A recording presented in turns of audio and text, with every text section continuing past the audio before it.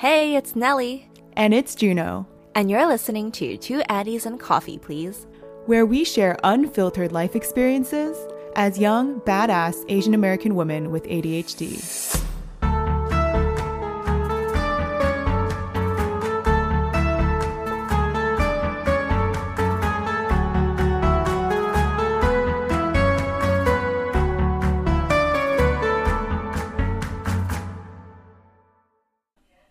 Hi everyone, welcome to another episode of Two Addies and a Coffee Please. This week, we're super excited to be collaborating with the Asian Mental Health Project, an initiative that started in 2019 that builds community events and multimedia resources to make mental health more accessible, particularly for Pan-Asian communities. And joining us for today's episode is Carrie Zhang, founder of the Asian Mental Health Project. So Carrie, very happy to have you here. Could you share with our listeners a little bit about you and what motivated you to start this initiative? Yeah, well, thank you for having me. First of all, this is super cool. I've never used this format of podcast before, so it's super awesome. But yeah, wanted to create something that I wish I had, I think. I tried to Google for resources like 2 years ago, and I couldn't find anything. I was like, well, crap, like, I don't know what to do now. And my background is in public relations communication. So I was like, okay, if I am well versed in like synthesizing information and making things palatable, presentable, and easy to read, maybe I can team up with, mental health professionals and sort of do this project that does exactly that. So that's how Asian Mental Health Project was born, and it's still going strong, which is really cool. Just like going onto your page and seeing how digestible the information is, especially curated for the Asian American community, is amazing because there aren't any resources that are geared towards Asian Americans. And I think I found that's like a huge problem when I was trying to look for therapists or like psychiatrists who are familiar with like the Asian American narrative, and you don't feel like you have to explain yourself. And there are also like very few mental health professionals who are Asian and can relate to you. Mm-hmm. Yeah, I definitely feel that the sort of idea of therapy in itself is super like westernized. And if you go on psychology today, like everyone's white. So it's really hard to find someone to relate to. And for me, in my own journey of trying to find a therapist, I think now I would love for her to be a woman of color, but if she is an Asian woman, that'd be fantastic. So my therapist now is a South Asian woman. She's awesome. And yeah, like as you were saying, like it's just so nice to not have to explain every cultural caveat there is. It's so important to have not just baseline cultural competence, but like embracing Asian cultures as they are and then working with that. I found through my research people who had therapists who were not like culturally affirming. They would, attribute everything to like, oh, Asian parents are all like abusive and awful. So that must be like, or like, oh, you must have felt that stigma because of academic pressures, right? Like they would sort of assign stereotypes to their clients, their patients. And that's just like not okay. It's so important to have that understanding where you don't have to explain yourself out of situations like that. So I conducted, 60 like interviews. And though everyone's experience was obviously, vastly different, there were such key themes that came up, like I wasn't allowed to talk about mental health in my family. One interesting key theme was everybody struggled with a little bit of like self-hate and self-loathing. That was really something I think I felt alone in doing. And then in more recent things, we do this weekly wellness check-in. And last week's topic was called people pleasing as a trauma response. Our facilitator, she's awesome. Her name is Dr. Hanred, talked about, the effects of complex PTSD, and that complex PTSD is developed through not by one single traumatic event, but by omission of love and nurturing and care and X, Y, and Z, like omission of things that you needed growing up. And so one of the things that develops out of that is fawning, so there's the response of like, fight, flight, fawn, and freeze. You usually think of the fight or flight response, but there are actually 4 of those.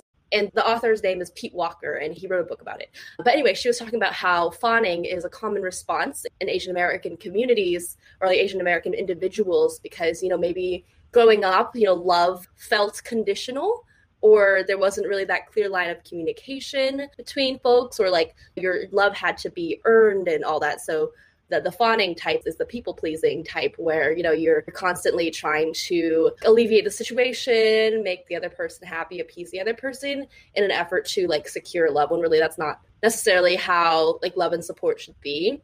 And so in turn, like people develop like a people pleasing habit. Like for me, I'm always like, if someone texts me like a 1-word response from someone, I'm like, oh my God, what did I do wrong? Like I'm completely trash. Like that's one example of that topic. So my point of all of this, so many people showed up to that session. Like that was such a common theme, and I got so many DMs like asking for recordings of it. And that's happened a number of times with our check-ins. Like different topics will resonate with a large group of people. That makes you realize that, wow, like all of us are really going through a lot of very similar emotions. So that's so interesting. I never knew there was the fourth thing of fawning, and now that makes so much sense. I'd love to understand a little bit more about like your background, how you were raised. Did you grow up with a large Asian American community, or were you kind of grown up in like a more white community? Yeah, I actually grew up in a super Asian community in Southern California.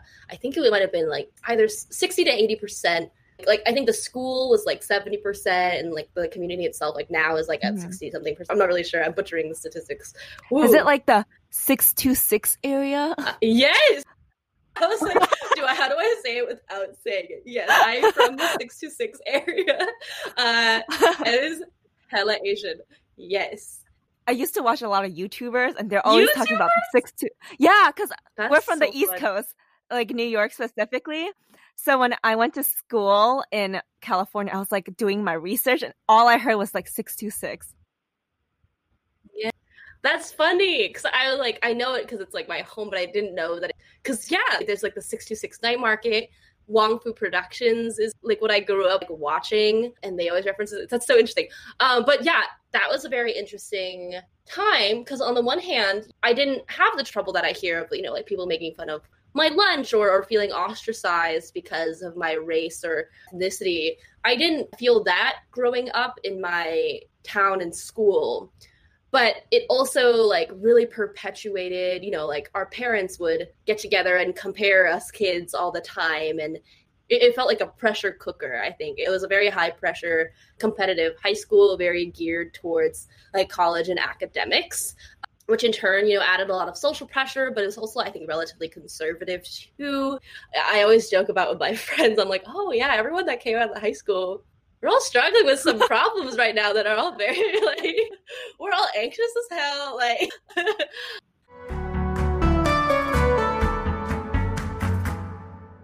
I think it was the Fung brothers. They did like a classification of like types of Asians, which is interesting, which I don't know. Sometimes I see a problem with that because, well, on the one hand, of course, I hope to digest that Asian people and Asian Americans as a whole were like not a monolith. Mm-hmm.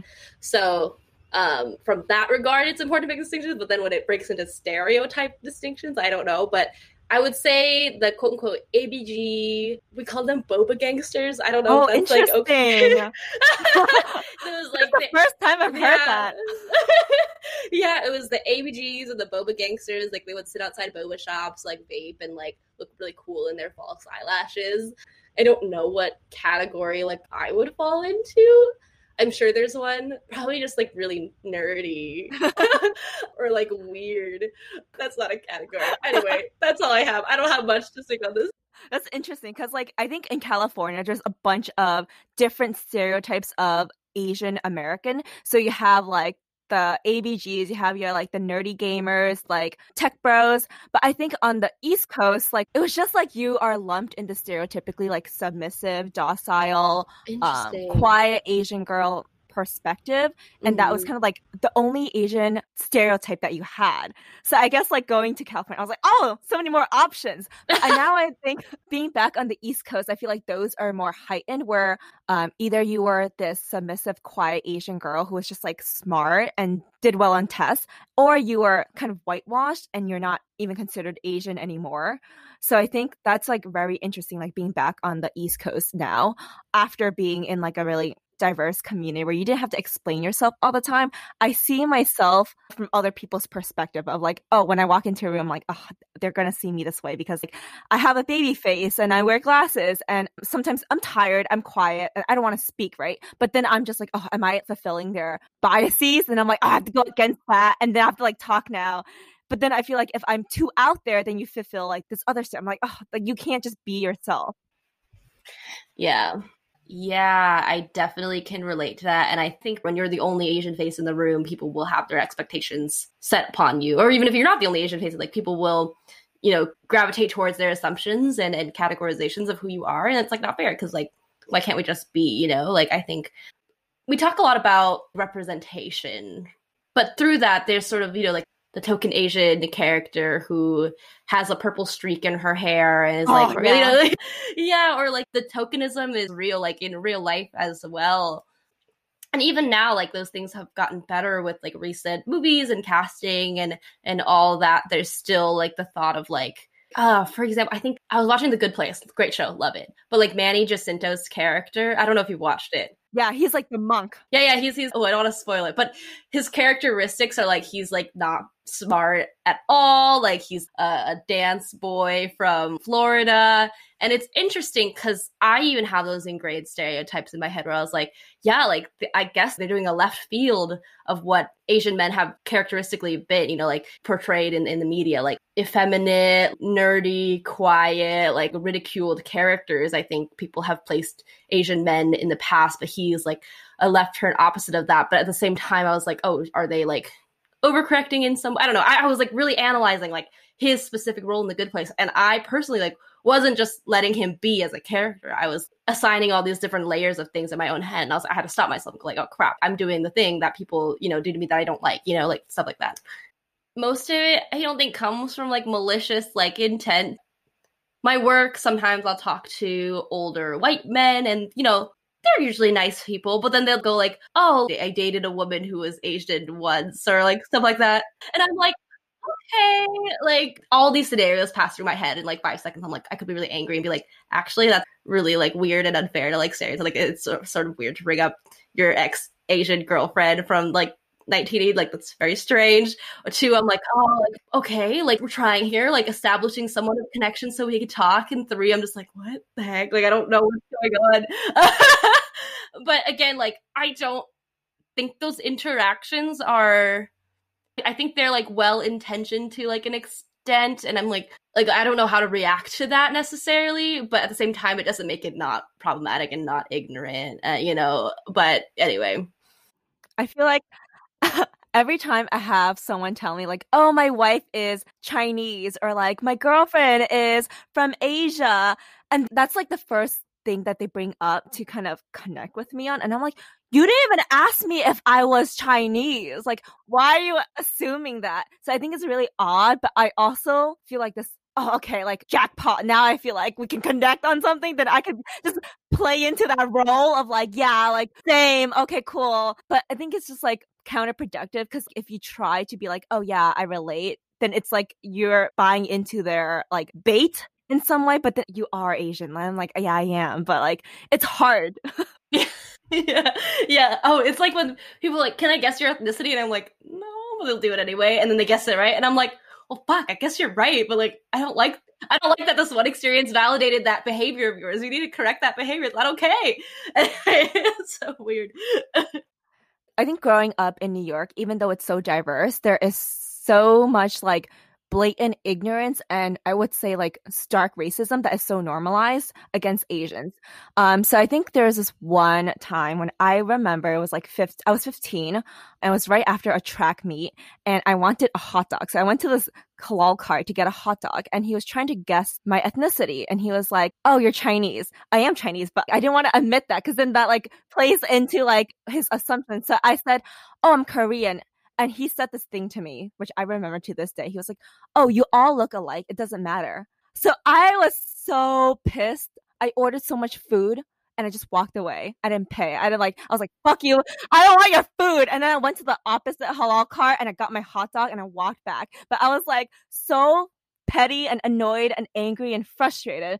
But it's like when you're so young, you don't really know how to like deal with those emotions and you're not really taught that this is not okay, but I just know that I was angry. So I was like, how can I show him a fuck you like attitude? And that was like the only thing that I could think of doing. But yeah, so I think a lot of Asian Americans who are like growing up in this day and age don't really know how to react to these situations that they're placed in, which is uncomfortable and nuanced, that there are so many things at play here, but it's just like, how do you react to it? Yeah. I mean, it's new, right? Like these experiences, I mean, to me are my parents immigrated here. So I'm the first generation that was born in the US. So that inherently that experience is unique and new. I couldn't go to my parents and be like, this man guessed my ethnicity right and I was upset about it. Like I can't go to someone because it's so hard to find that like relatable experience, which is why, you know, I think for me it was really important to find Asian American community. Like again, even though I grew up in a place that was predominantly Asian, and yes, I can relate to my friends and we banter and talk about this all the time. But like after the fact, I was like, oh, like how can I critically analyze like how I got here and how do I conduct myself to sort of break any harmful cycles? Like how do I find my place in this world without falling into these molds that have been placed on and around us like all of our lives? So yeah. Oh, onto that. At my high school, like I think the quote unquote like what everybody, you know, high school, we're immature and silly and we're like this group of people, they're the pretty popular girls, and guess what? Like they were all like, you know, white women. It was the group of white girls was like the unfathomably beautiful people that we will never be. Like there was always like a twinge of jealousy there that took a long time for me to unlearn. You know, like there's an article, oh shoot, I don't know what it is, but it was called like When I Realized I Wasn't White, you know, like, or when I realized I wasn't X, Y, and Z. Because yeah, I think the Asian American experience, like, of course it dates back, but the one that we're currently experiencing now is so new and different. Like it's sort of hard to find individuality and to not reject who you are. I spent a lot of time, again, like self-loathing was a theme, like, you know, like not wanting to be Asian, but like not really like maybe being offended if someone was like, oh, you're acting so Asian. Like, you know, like now I sort of take a more nuanced approach to that and try to embrace my culture. But in the past, I think I did reject it because I was like, oh, like I'll never be as pretty as those white ladies in the magazines or all that. But, you know, those beauty standards and those different standards and in boxes that are placed upon me, like I'm trying to work really hard to break through them and embrace myself like as a human being and not as anyone's like category or something. I definitely feel like the beauty internalized loathing is so prominent in like Asian American women because in media you're not necessarily seen as beautiful and because you're not represented. But then there's like this flip side of the coin when you're like a little older that Asian women are hypersexualized and they're seen as objectified and classified as this token like exotic Asian woman who is like submissive and docile, but then will also like fulfill your fantasies and whatever. And I feel like that's so it annoys me so much that there's like these two things that people just assume about you. And I hate when there's like the term yellow fever and then everyone's like, oh, I have yellow fever. I'm like, what the fuck? Like, I don't know. It's just like it feels like you're just being colonized all over again. And I'm just like, I hate this. So every time I feel like I go on a date with like an Asian person, I'm like, oh, I'm fulfilling like someone's stereotype or whatever. I'm like, damn it. But then if you go on a date with like a non-Asian person, then you're like, oh, fuck, is this like being colonized again? But then it's like, you can't literally just like choose your choices because there's so much pressure that is placed on you by society. And then there's like a lot of articles or like media about like the Asian woman and like a white man and those types of relationships. Yeah, I feel that a lot. I think I went to that like exact struggle. Like growing up, I just thought I was like an ugly duckling. Like I thought I was ugly. I also thought that I was not smart because I was very bad at math, like specifically. Like I thought I was an idiot. Like I thought I was really not smart and not good looking, whatever, like growing up. But then as soon as I hit college, it was like kind of like a skirt there, like because so all of a sudden I was being hypersexualized, and then all of a sudden I was like, shit, like I am attractive, cool, but like I'm only a shell of a woman. Like people just want me because I'm an Asian woman body, you know? Like that was sort of the fun, and that really like fucked with me. Like I grew up thinking one thing, and then I grew up thinking other thing. And with my current partner, one of the things I was very insecure about, I was like, yo, are you like tokenizingly, like, are you only attracted to me because I'm Asian? Because I've experienced that in the past, right? Like people find me attractive because I check that one box for him, and thankfully, no, like that's not why we're together and all that. But that's such a deep insecurity of mine, like, because of the hypersexualization, and also because, like, thinking I'm never good at it. It's very, I hate when people use terms like yellow fever or like various fetishized Asian. It's so dehumanizing. Like, it's not viewing me as a whole person. It's viewing me as, again, a stereotype or a category that you want to fulfill your life. Like, that's not cool. Yeah.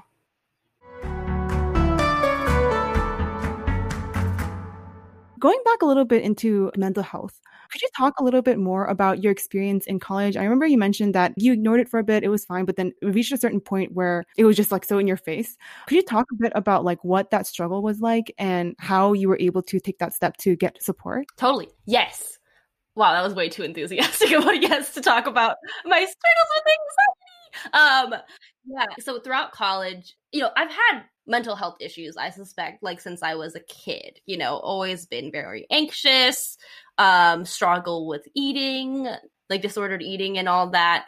But it really didn't fester into something that was really disruptive and hard to live through until college. So, like, in my first couple of years of college, it was just like, I think things are getting worse and worse. So a couple of like pretty traumatic things had happened. Like, a lot of stuff was going on with family, with my friends and all that. And then myself, I think I didn't realize that I needed to get help. I was just sort of living through like, so this is my pattern. I would come home from classes and then I would have a laughing fit.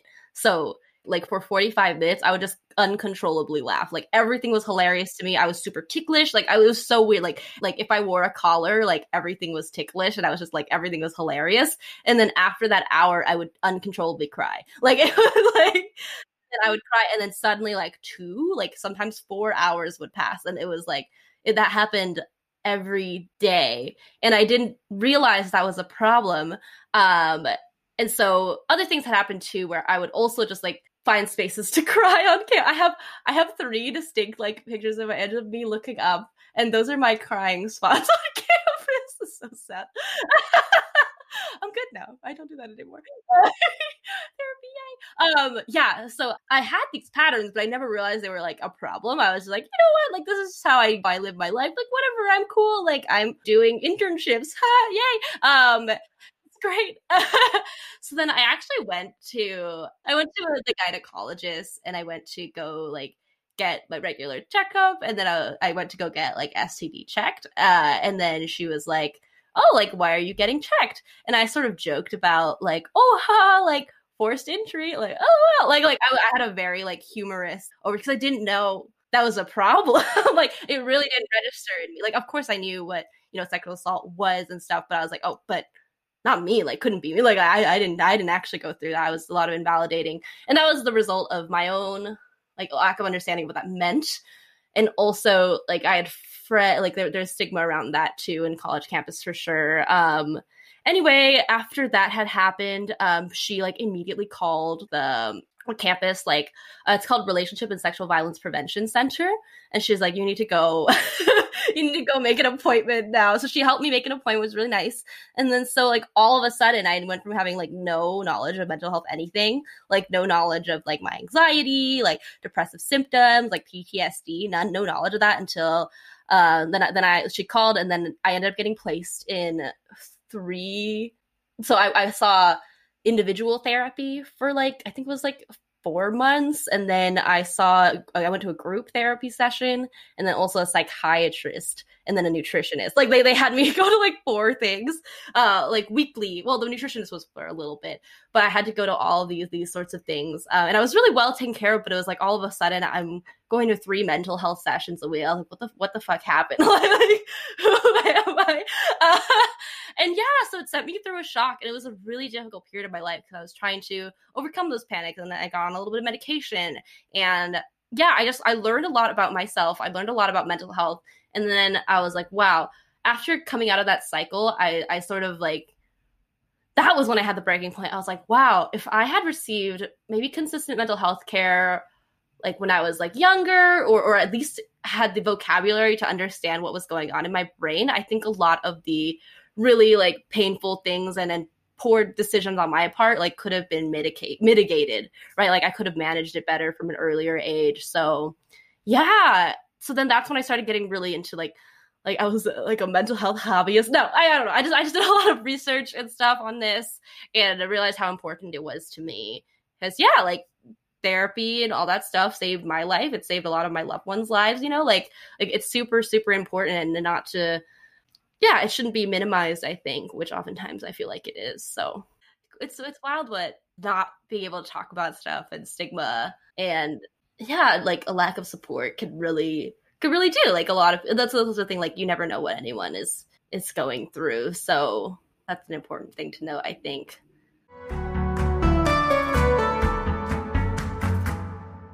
If I did not go to the psychiatrist or like therapy or anything, I would still quote unquote be labeled as neurotypical or like normal, like just like flagged as an average normal person without anything. But then when you get these labels attached to you, and then I'm like, fuck, damn it. Because it's like, it's not seen as something, you don't go to like a psychiatrist, you're like, woohoo, I got this thing. It's always like something not great. So then when we have these labels and it's still like stigmatized, then you're like, oh, not only do I have this challenge that I'm dealing with, because like getting that label actually helps because you're like, okay, now I know how to tackle it and get better. But then the stigma that comes with it kind of undoes like the good that having that label does. And I think that's something that is really challenging because I feel like I always saw myself as like someone who is capable of like doing anything, but then now realize that it's technically considered a disability. And I'm like, wait a second. Internalizing that, I'm like, what the fuck does that mean?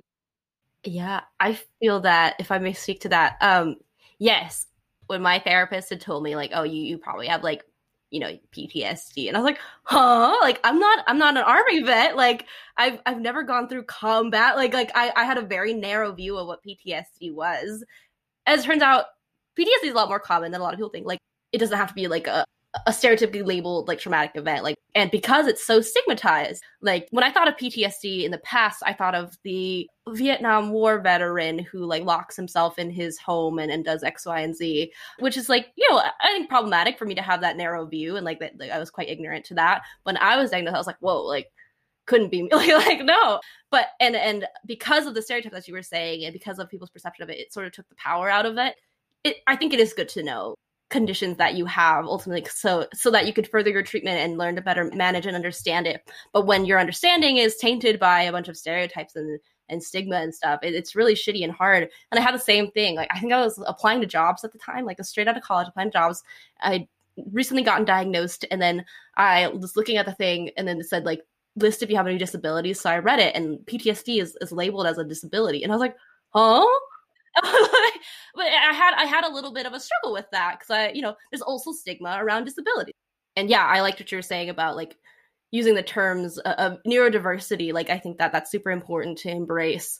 But yeah, when I saw that on the job board, I like froze. I didn't know what to do. So I like for a good like 10 minutes, I was like looking up like how often do I have to experience these episodes for me to list that as. I ended up like just like not disclosing anything. So I was like, I don't know. But as it turns out, my PTSD at the time, with my first job, really did affect my work. Like, a lot of the work was like a little bit investigative, and without getting into it, some of the things like trigger, or we would watch, for example, the Brett Kavanaugh Supreme Court case, right? Like that was playing on the TV, and I was constantly getting like re-triggered by that. And so I would have, episodes during work, so I'd go to the bathroom and come back, like that made me realize like, oh, this really does like have an effect on my life on a day-to-day basis. But then being able to address that and acknowledge that has pushed me to get the help that I need. And so I'm in a much better place now.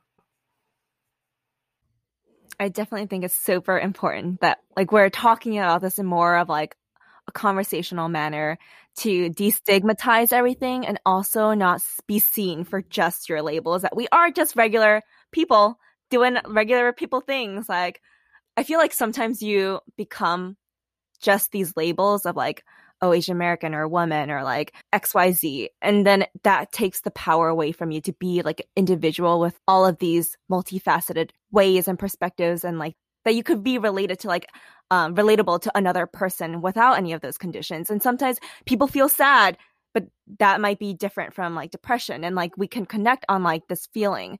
And I think when people hear certain things, they get scared and they don't know how to react. So I think like the biggest struggle is trying to tell other people like, oh, got this thing. But it's like it's fine, but it's also like not fine, but it's like chill.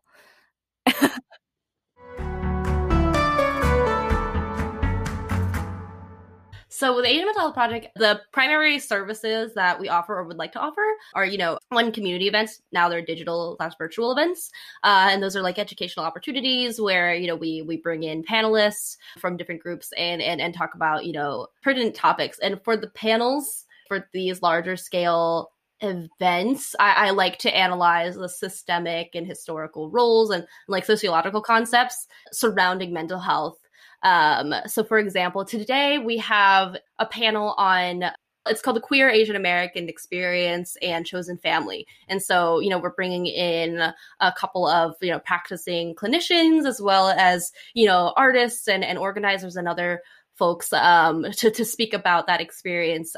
And then we've also had a panel on like race, health, and COVID-19. That was our very first one. And that sort of like was the catalyst for a lot of the growth that we had. And so we sort of wanted to talk about how this pandemic sort of like blew away the smoke and mirrors of, racism in America, right? And how that affected different communities in a different way. Like, for example, spikes in anti-Asian violence and all that came a lot. But also, like how Black and Brown folks are disproportionately affected by COVID-19 and how there's a lot of medical mistrust because of Tuskegee experiment, like eras where people were abused using the medical system. So of course there's, medical mistrust. So we sort of use these sessions as a way to dissect larger scale concepts and topics that maybe are not directly related to mental health, but most certainly affect mental health and most certainly affect people are. So yeah, that's one of my favorite parts of the project is doing these like learning events. I learn a lot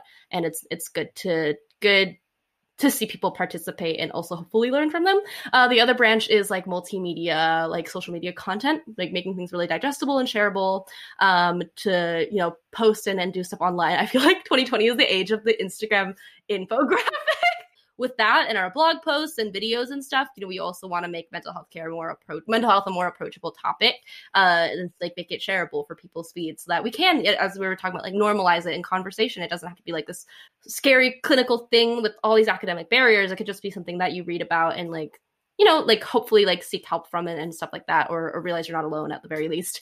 And then the last thing is we do weekly wellness check-ins. So most every week since March when COVID went down. I wanted to do this in person, but it was sort of not a blessing in disguise, but like because we couldn't do things in person, I had to do it virtual. And because it was virtual, lots of folks from all around the world can come join in. So every Wednesday, or most Wednesdays again, like we try to have someone who's a healthcare or mental health care practitioner come in and facilitate on a topic of their choice.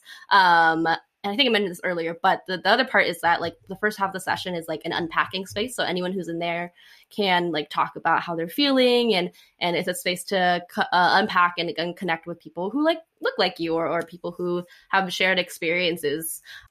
So yeah, those are three like primary service things. In terms of large scale projects, we are hoping to file for 501c3, like nonprofit status. And the reason for that is I want to establish a fund, like a grant system or something that, one of the barriers to mental health care, the biggest one, I think, is financial barriers. Like if you go online and look, it's expensive and it's scary and it's daunting. Like the average session, I think, and this like goes for like $130, $150. That's a lot. So we're hoping to perhaps raise money, lessen that load for some folk, and be able to distribute funds. But that requires 501c3 status because, well, I can't just like Venmo people. I can't be like, donate to my personal Venmo and then I'll Venmo out, I promise. Doesn't work that way. So we are trying to do that. But yeah, it's been really exciting working on this stuff. You're making this so more accessible to like a lot of people, especially I think the financial barrier is so high because I think even in me, like I have a full-time job, I have benefits, I have health insurance. And when I was making my appointment, I was like, that's going to cost me $300 out of pocket. I was like, do I want to do this? I contemplated. I was like, am I struggling that much? And then I like try to rationalize it, but then like it was too late to cancel anyway. And I'm like, okay, whatever, I'll just show up. But then I realized that that was so important for me to have that session that a lot of other people who don't have the financial means might otherwise not have gone and got the help that they actually need. And is there any way that we can try to spread awareness about the funds that you're accumulating, or where can we seek to help out and donate?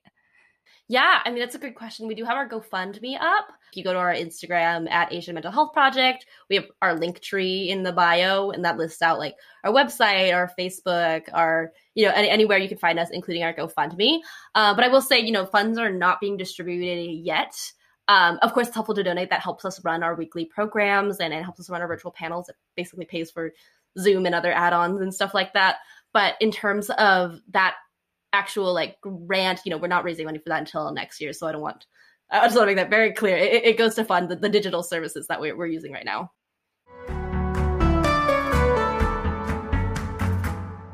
If you are struggling right now with mental health, even though it's really hard to wrap your head around it, you are not alone, and it is worth it to seek the help that you need, whether it's in a peer, like a friend you could talk to, or an online hotline, or going the full like mile in, going to seek professional mental health care. I promise you it's worth it. Thanks for listening to another episode of Two Addies and a Coffee, Please.